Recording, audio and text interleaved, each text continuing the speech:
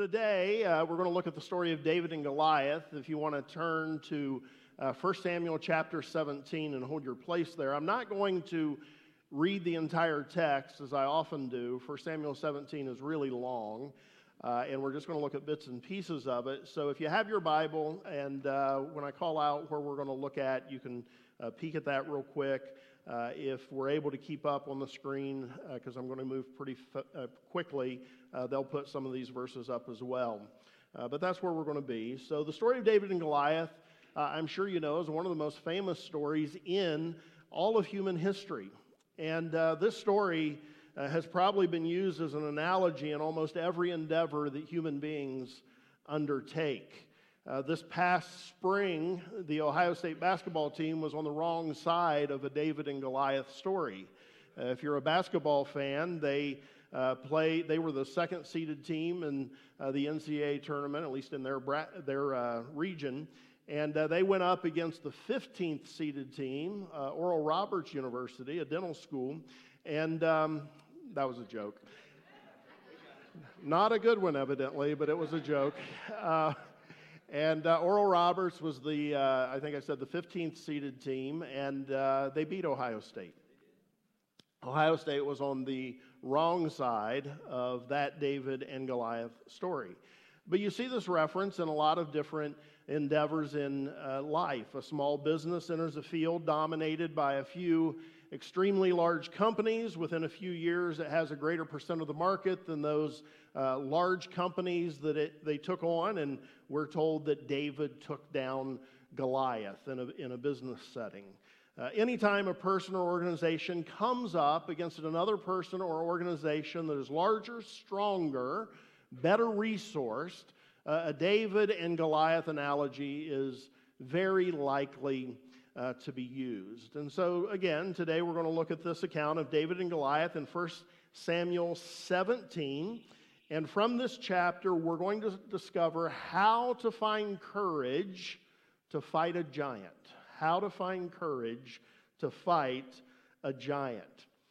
When we look at 1 Samuel 17, the setup for it is that Israel and their frequent adversary, the Philistines, are preparing for war against each other.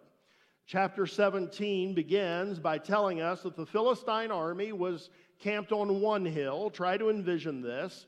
And Israel's army was camped on an adjacent hill, and there was a valley that was in between them. And as the two armies were squaring off against each other, each day one of the Philistines, a warrior named Goliath, would walk into the valley between these two hills, between these two armies, and he would issue a challenge to Israel. How he challenged them is shared with us in verses 8 through 10. Here's the way he would do it. "Why do you come out and line up for battle?" he would say to the Israelites.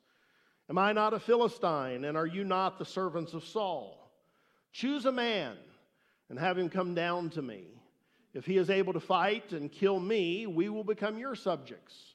But if I overcome him and kill him, you will become our subjects and serve us." And then he would add this nice little bit at the end of it. "This day I defy the ranks of Israel. Give me a man and let us fight each other."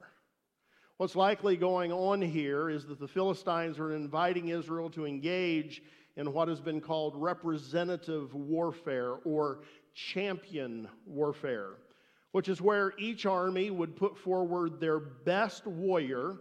They would fight to the death, and whoever won, it was accepted that the divine will had been made known, and the army who had the champion that won would have gained the victory. And so for 40 days, Goliath comes out into the valley, and he issues this challenge, taunting Israel, who has no champion that is willing to face off against Goliath. Verse 11 of the 17th chapter tells us that on hearing Goliath's challenge, quote, "Saul and all the Israelites were dismayed and terrified." And with good reason. Consider some information about Goliath.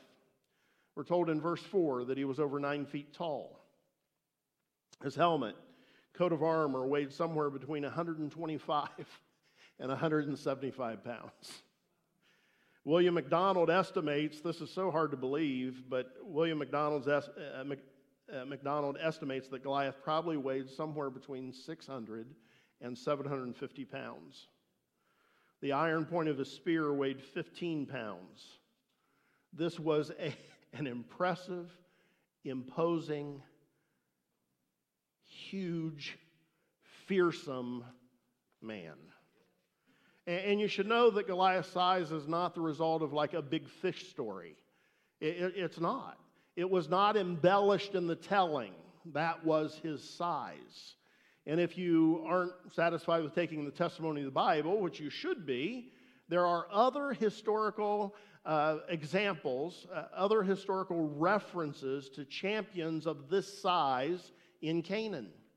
And so Israel is being challenged to send someone out and face this hardened, fearsome warrior, and surprise, nobody is signing up for the job. And they're not signing up for the job even though Saul tried really hard to incentivize someone to do it. He offered them great wealth. He offered them his daughter's hand in marriage. He offered them an exemption from taxes for their whole family. And still, no one was willing to face Goliath. And you can't blame them. They didn't think they would benefit from any of those incentives. They thought they would die. Now consider some information about David. David was not even a member of Saul's army. David only entered this story because Jesse, his dad, was worried about the sons who were a part of the army and sent David to take them some supplies, check on them, and bring back word that they were safe. David did as his father instructed. He arrived at the camp as the army was going out to its battle position, shouting the war cry. David hears this. He leaves his supplies with the aptly named keeper of supplies and runs to the battle lines to greet his brothers. And so as David is talking to his brothers, verse 23 tells us that Goliath stepped out again, shouted out his usual defiance, and David heard it. And when the army saw Goliath, as they had been doing, they ran from him with, quote, great fear. Now, it's important to understand a couple things about David at this point in the story. David was the youngest of his brothers. Again, he was not part of the army. Verse 33 of chapter 17 of 1 Samuel tells us that David was only a boy. It's estimated that he would have been somewhere around 20 at this time. Some estimates place him a bit younger than that. So understand the situation. Goliath is over 9 feet tall, 600 to 750 pounds, a battle-hardened, fearsome warrior. David is only a boy, not part of the army, the youngest of his brothers, only on the scene because Daddy wanted him to take food to his brothers and bring back word that they're safe. But he's there, and he hears the taunts of Goliath, and he doesn't like them. And so verse 32 says he goes to King Saul, who has not been able to find a single volunteer from among his best warriors, and David, only a boy, says, Saul, let no one lose heart on account of this Philistine. Your servant, moi, will go and fight him. Think of this scene. It's ridiculous. It's ridiculous. David does what the best warriors of Israel were too terrified to do. He volunteered to go and fight Goliath. You know, the Bible has a lot of examples in it of people who God called to do things and they had to be persuaded. You know, they were very reluctant. But you don't find any reluctance here in David. He volunteers to go up against this fearsome champion of the Philistines, but Saul's not impressed. Saul's not impressed at all. He says in verse 33, you're not able to go out against this Philistine and fight him. You're only a boy. He's been a fighting man since his youth, not to mention he's 9 feet tall. But what other option does Saul really have? Because no one else is going to go. And so in verse 37 we read, Saul said to David, go, and the Lord be with you.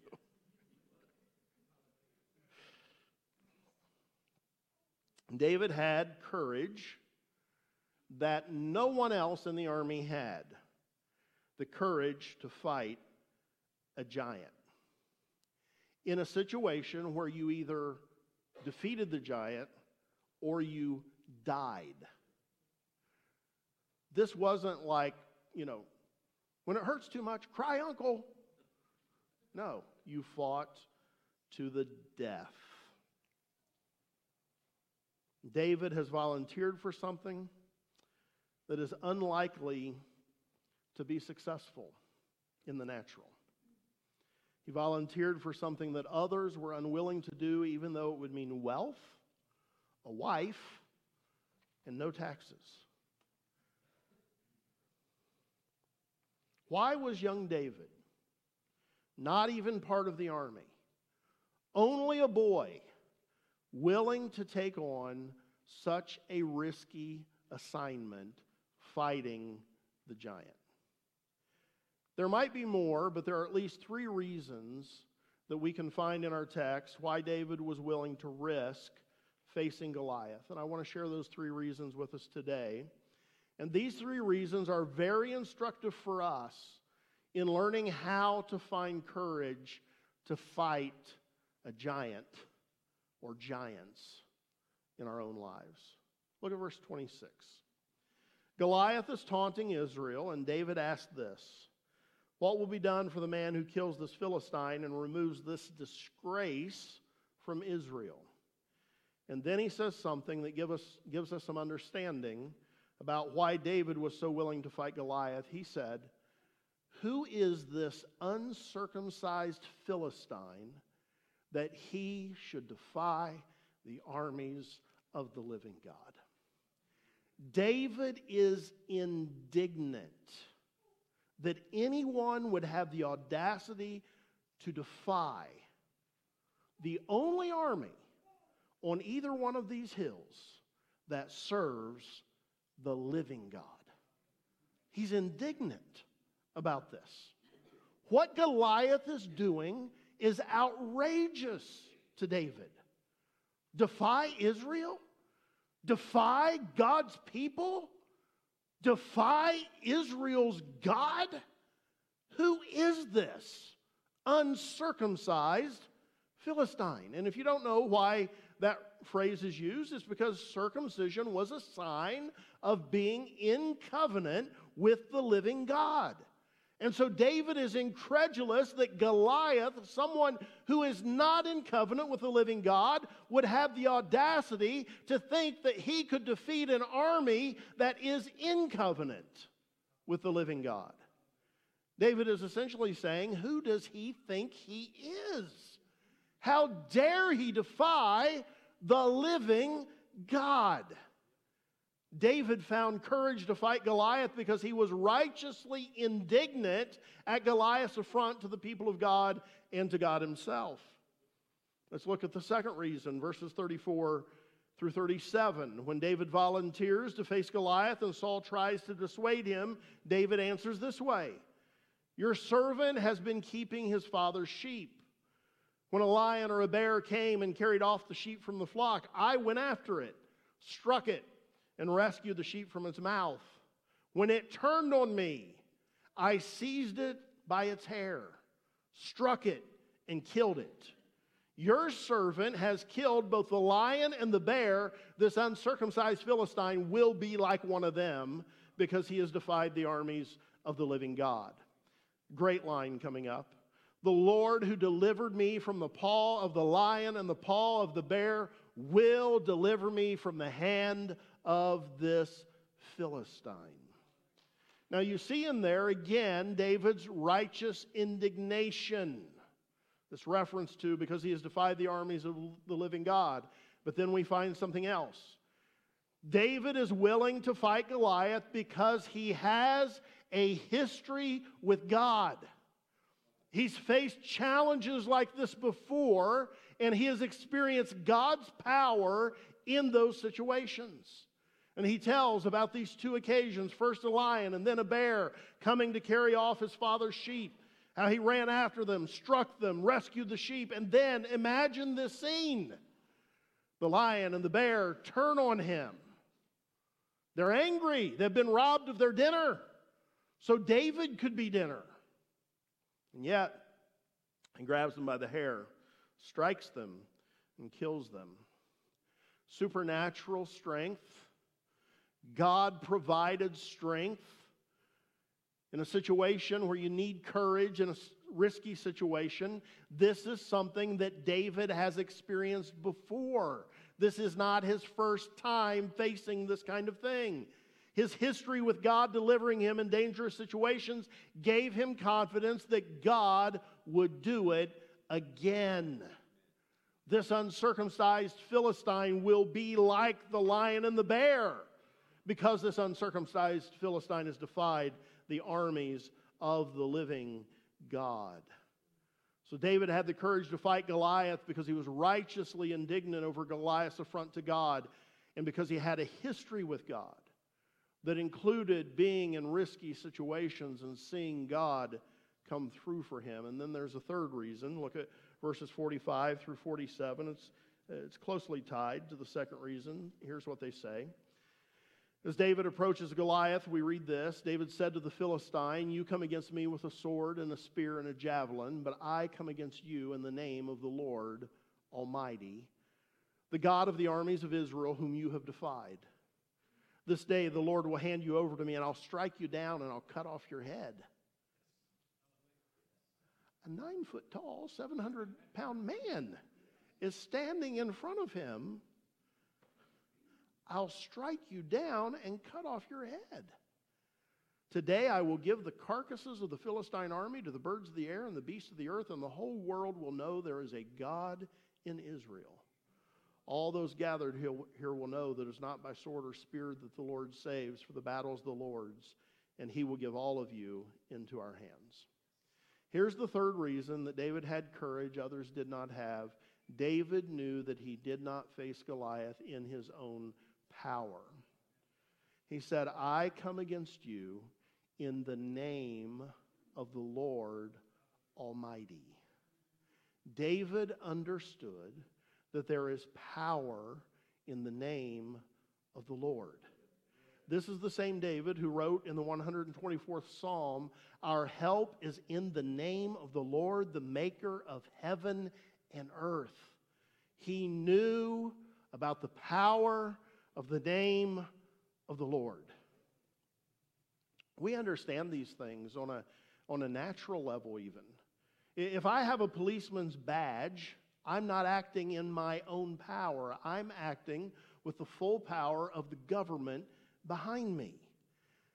When David, in covenant with God, faced Goliath, he knew that he did not do this in his own name. He did it in the name of the Lord, the power of the Lord. He had the full power of the God who created the heavens and the earth behind him. David knew that he came in the name of the Lord. And he knew that God's people don't really win battles with swords and spears. He knew that the means of victory, the source of power, was not actually in having the right weapons. It wasn't in having the best resources. It wasn't in being bigger and stronger than the enemy.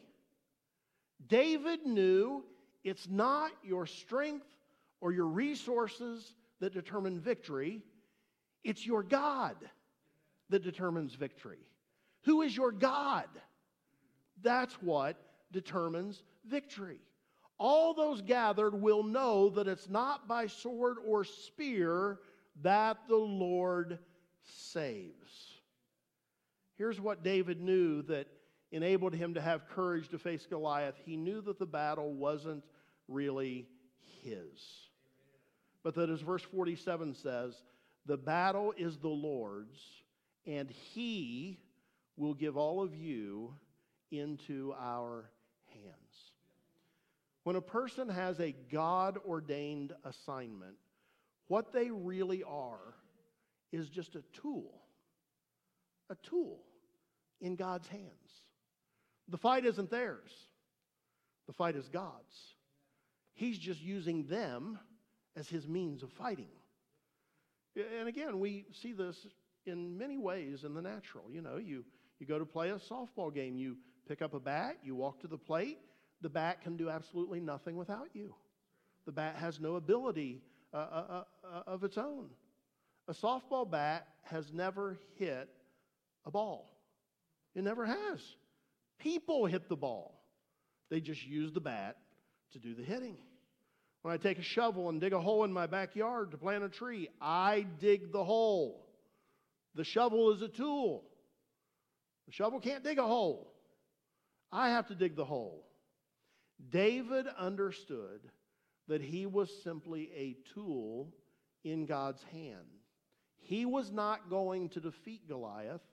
God was going to defeat Goliath. He was just going to let David be the weapon that he picked up and used to defeat the enemy that dared to defy him.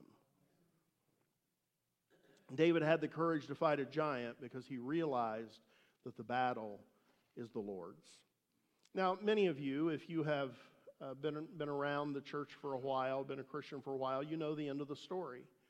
Verse 48 tells us that as the Philistine moved closer to attack, David, quote, ran quickly toward the battle line to meet him. Again, David is eager. He knows how this is going down. Like he's not wondering. He knows how this ends. And so David runs to the battle line. He reached in his bag. He took out a stone. He put the stone in the sling. He slung it around his head. He released the stone, which made its way to the middle of Goliath's forehead, hitting him in one of the few vulnerable places in his armor, and Goliath falls face down to the ground. David runs to where Goliath is. He stands over him. He takes Goliath's sword, and he cuts off Goliath's head. And when the Philistines saw their hero was dead, they turned and ran, and God gave Israel victory over the Philistines that day. I love the way verse 50 of 1 Samuel 17 describes this. So David triumphed over the Philistine with a sling and a stone. Without a sword in his hand, he struck down the Philistine and killed him. Triumphed with a sling and a stone. He triumphed in the name of the Lord. He triumphed through the power of the living God, not by sword, not by spear. David accepted a God-ordained assignment that required God-empowered courage. And what we've learned about David is instructive for us today. It's exactly the way that we can find the courage to face the giants, figurative giants, in our own lives. First, we can have courage to fight the giant in our lives when we remember what God has done for us in the past, how He has shown Himself strong in our lives in the past. If you're feeling yourself struggling with something that you feel God has called you to do, or with some trouble that has come into your life, you feel that the assignment He's given you is too risky, or the trouble that's come is too big for you, I encourage you today to remember all the times that God came through for you in the past when you stepped out in faith. Remember that time when you did share your faith with the coworker and the sky did not fall on you. Remember that. Remember that time that you prayed with someone and they told you that what you prayed for them was exactly what they needed, but they hadn't been able to put it into words themselves. Remember that time at your job when a really difficult assignment was given to you. You were afraid you weren't up to it. You were afraid you couldn't do it, but you did. And you know you were able to do it because God strengthened you and God provided for you in that situation. If you've walked with God for any length of time, you absolutely have experiences of God coming through for you in a difficult and challenging situation. You absolutely have experiences where you needed courage and God provided what you needed. And if you've walked with Jesus for any time and you say you can't remember a time when God empowered you to face something or do something that you didn't think you could do, I humbly submit to you that the problem is your memory.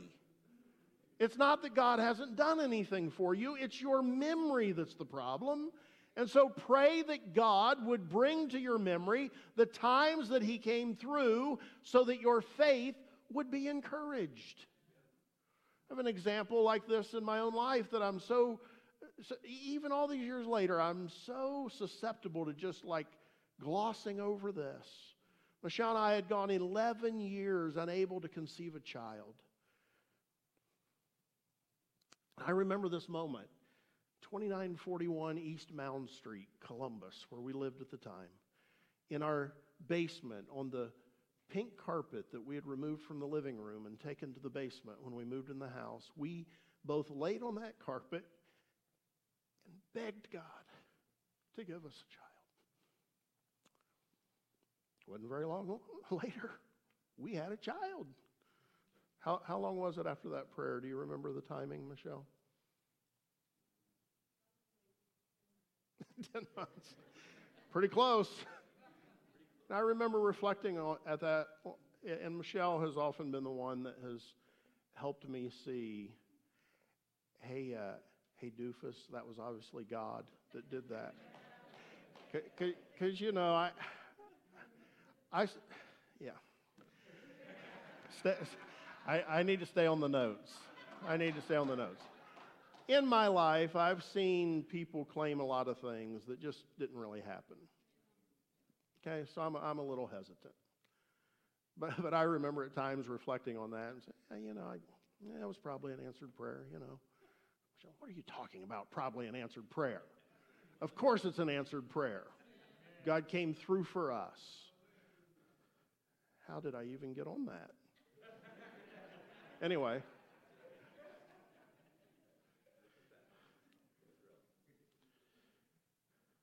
It's your memory that's the problem if you don't have something to point to.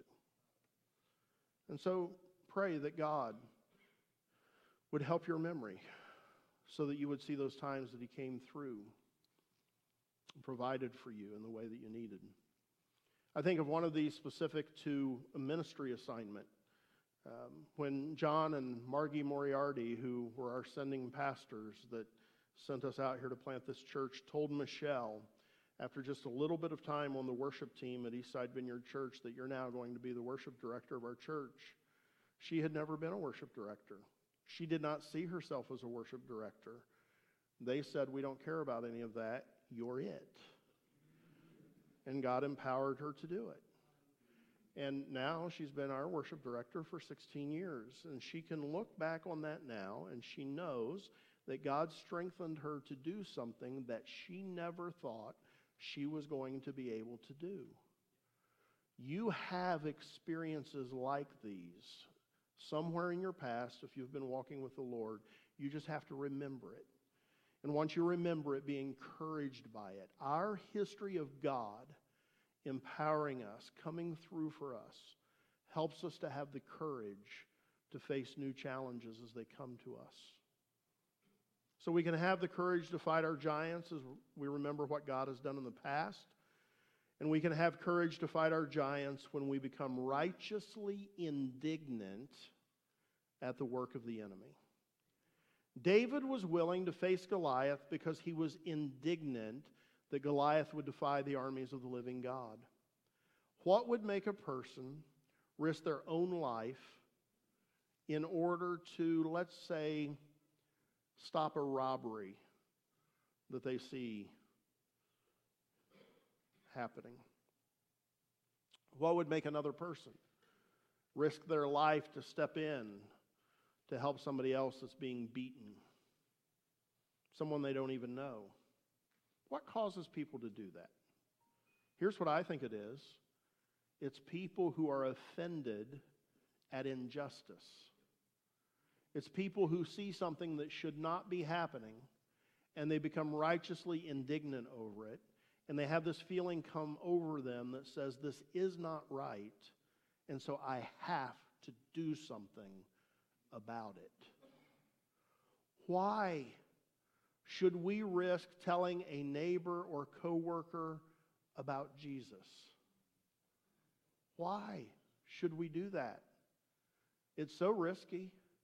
It's so difficult. I admit to you today, I have lacked courage many times to share the way that I should. I hate to tell you that as your pastor, but it's true. I remember in the early years of the church when we did a lot of door-to-door stuff. If I'm being perfectly honest, I was like halfway praying that nobody would come to the door. God, just let me, God, just let me put this tag on their door and get back to where I was going, because you just never knew how it was going to go when they came to the door. Some people were nice. Some people were nasty. And so I lacked courage many times. But what finally pushes us over the edge to risk actually telling people about Jesus? It should be something like this. We get sick and tired of seeing what the enemy is doing to people's lives. We watch over and over, whether it's people we know or just knowing that it's happening to other people. We see how the enemy convinces people that alcohol or drugs or sex are going to provide happiness. And we know that people try all of those things and they just find themselves increasingly unhappy, more and more empty. So how do we finally get the courage to share our faith with people like that? You finally just have to get angry enough over what the enemy is doing to people to where you realize, I know what these people need. I can't sit idly by anymore and watch their lives destroyed when I know how they can be saved and I know how the damage done to them can be undone. Why would someone risk offending a friend? Saying, hey, I want to talk to you. I've noticed how you've been treating your children. You know, mind your own business. My kids. I can treat them however I want. Why would someone risk something like that? Maybe it's because they've watched those kids' faces over and over as a parent belittles them in front of other people. They see the damage that the parent is oblivious to. They know the parent's going to regret it someday. They know the child is being harmed, and so they work up the courage and they risk it. We need to talk. They talk cautiously, graciously, kindly, but they talk. Why?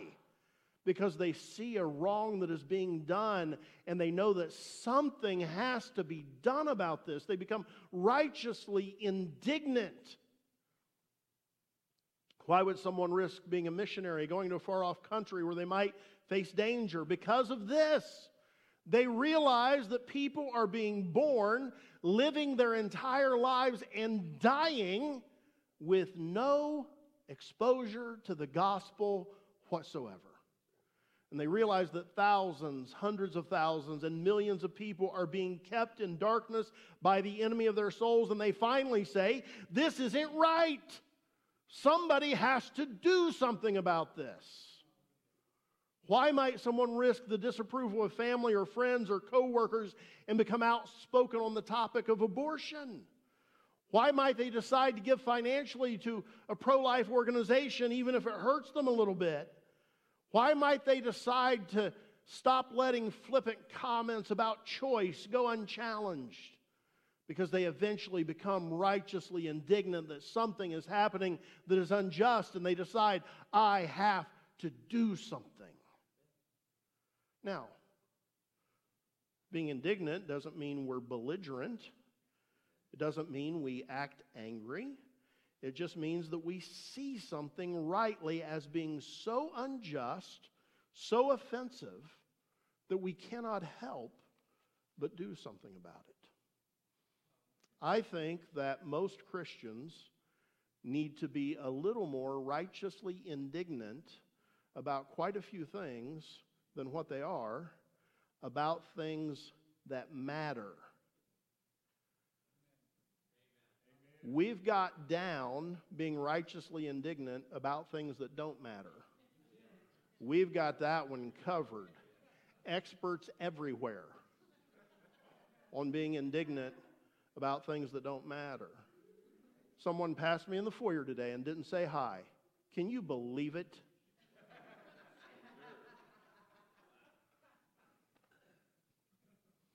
I can't stand all those churches that use those smoke machines.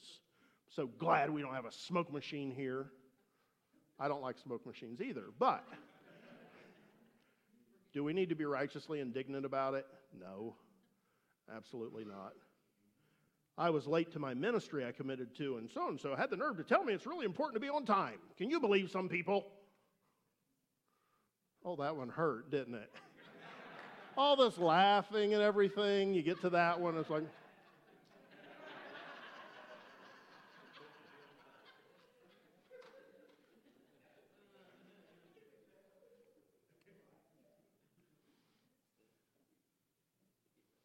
We have things we're pretty good at being righteously indignant about. Unfortunately, they're often the wrong things. And so we need to be indignant over what the enemy is doing to people's lives. We need to be indignant over injustice such as abortion. We need to be indignant that people are dying without hearing the gospel. And like David, we can have the courage to face giants in our lives, things such as overcoming a besetting sin, witnessing to a neighbor even though it scares us. We can do those things when we become righteously indignant over what the enemy is doing. And I'm hurrying to a close. I know we're going a little long today. Here's the third and final thing. We can find the courage to fight giants in our lives as we embrace the truth that the battle is the Lord's. As I've already said, David knew that he did not face Goliath on his own. He knew it was not by sword or spear that the Lord saves. He knew that the battle he was called to fight was really the Lord's battle. Listen, every assignment that God gives us, every obstacle that comes in our path, anything that God places in front of us, all it really amounts to is that God just wants us to be willing to let Him use us for whatever it is that He's put in front of us. The battle is not really ours, it is His. We're just instruments. We're just tools that He uses to accomplish His purpose. We don't fight in our own strength. He provides the strength. We don't share our faith in our own strength. We don't teach a class in our own strength. We don't honor Christ by being a great employee for our employer in our own strength. We don't become good husbands or good wives or good parents in our own strength. We don't serve as a mentor for young adults in fostering further or that are living at Hope Landing in our own strength. We don't go on a mission trip in our own strength. We don't deliver beds as part of the bed brigade in our own strength. We don't teach kids about Jesus in our own strength. We don't face financial challenges in our own strength. We don't face relational challenges in our own strength. We don't face health challenges in our own strength. In everything that life and God brings to us, all of the assignments that God puts in front of us, they are not our own. In each of those things, the battle is the Lord's. And when we... Yeah, that'd be good. And when we truly believe that the battle is the Lord's, not ours, we can find the courage to fight the giant that is coming at us because we know that actually what's happening is God is fighting not only with us, but God is fighting through us. We do have things to do. We have things to do. David had to walk out there. He did. He had to take his sling. He had to select the stones. He had to put the stone in the sling. He had to wind it up and release it toward Goliath. He had to go and take the sword and cut off Goliath's head. But in all of that, David knew that while there were things he physically had to do, the battle still belonged to the Lord. It was God who was going to bring the victory. So are you today facing a giant or giants in your life that have shaken your confidence? If you're lacking courage today for a fight that you know you have to fight, from the life of David, learn how to find the courage you need to face your giant. Remember what the Lord has done in the past. Become righteously indignant at what the enemy is doing. Allow your heart to be moved by the injustice of what the enemy is doing in your life and in the lives of other people. And embrace the truth that the battle is the Lord's. You are not called to face giants on your own. God is with you, and the battle belongs to Him. Let's stand.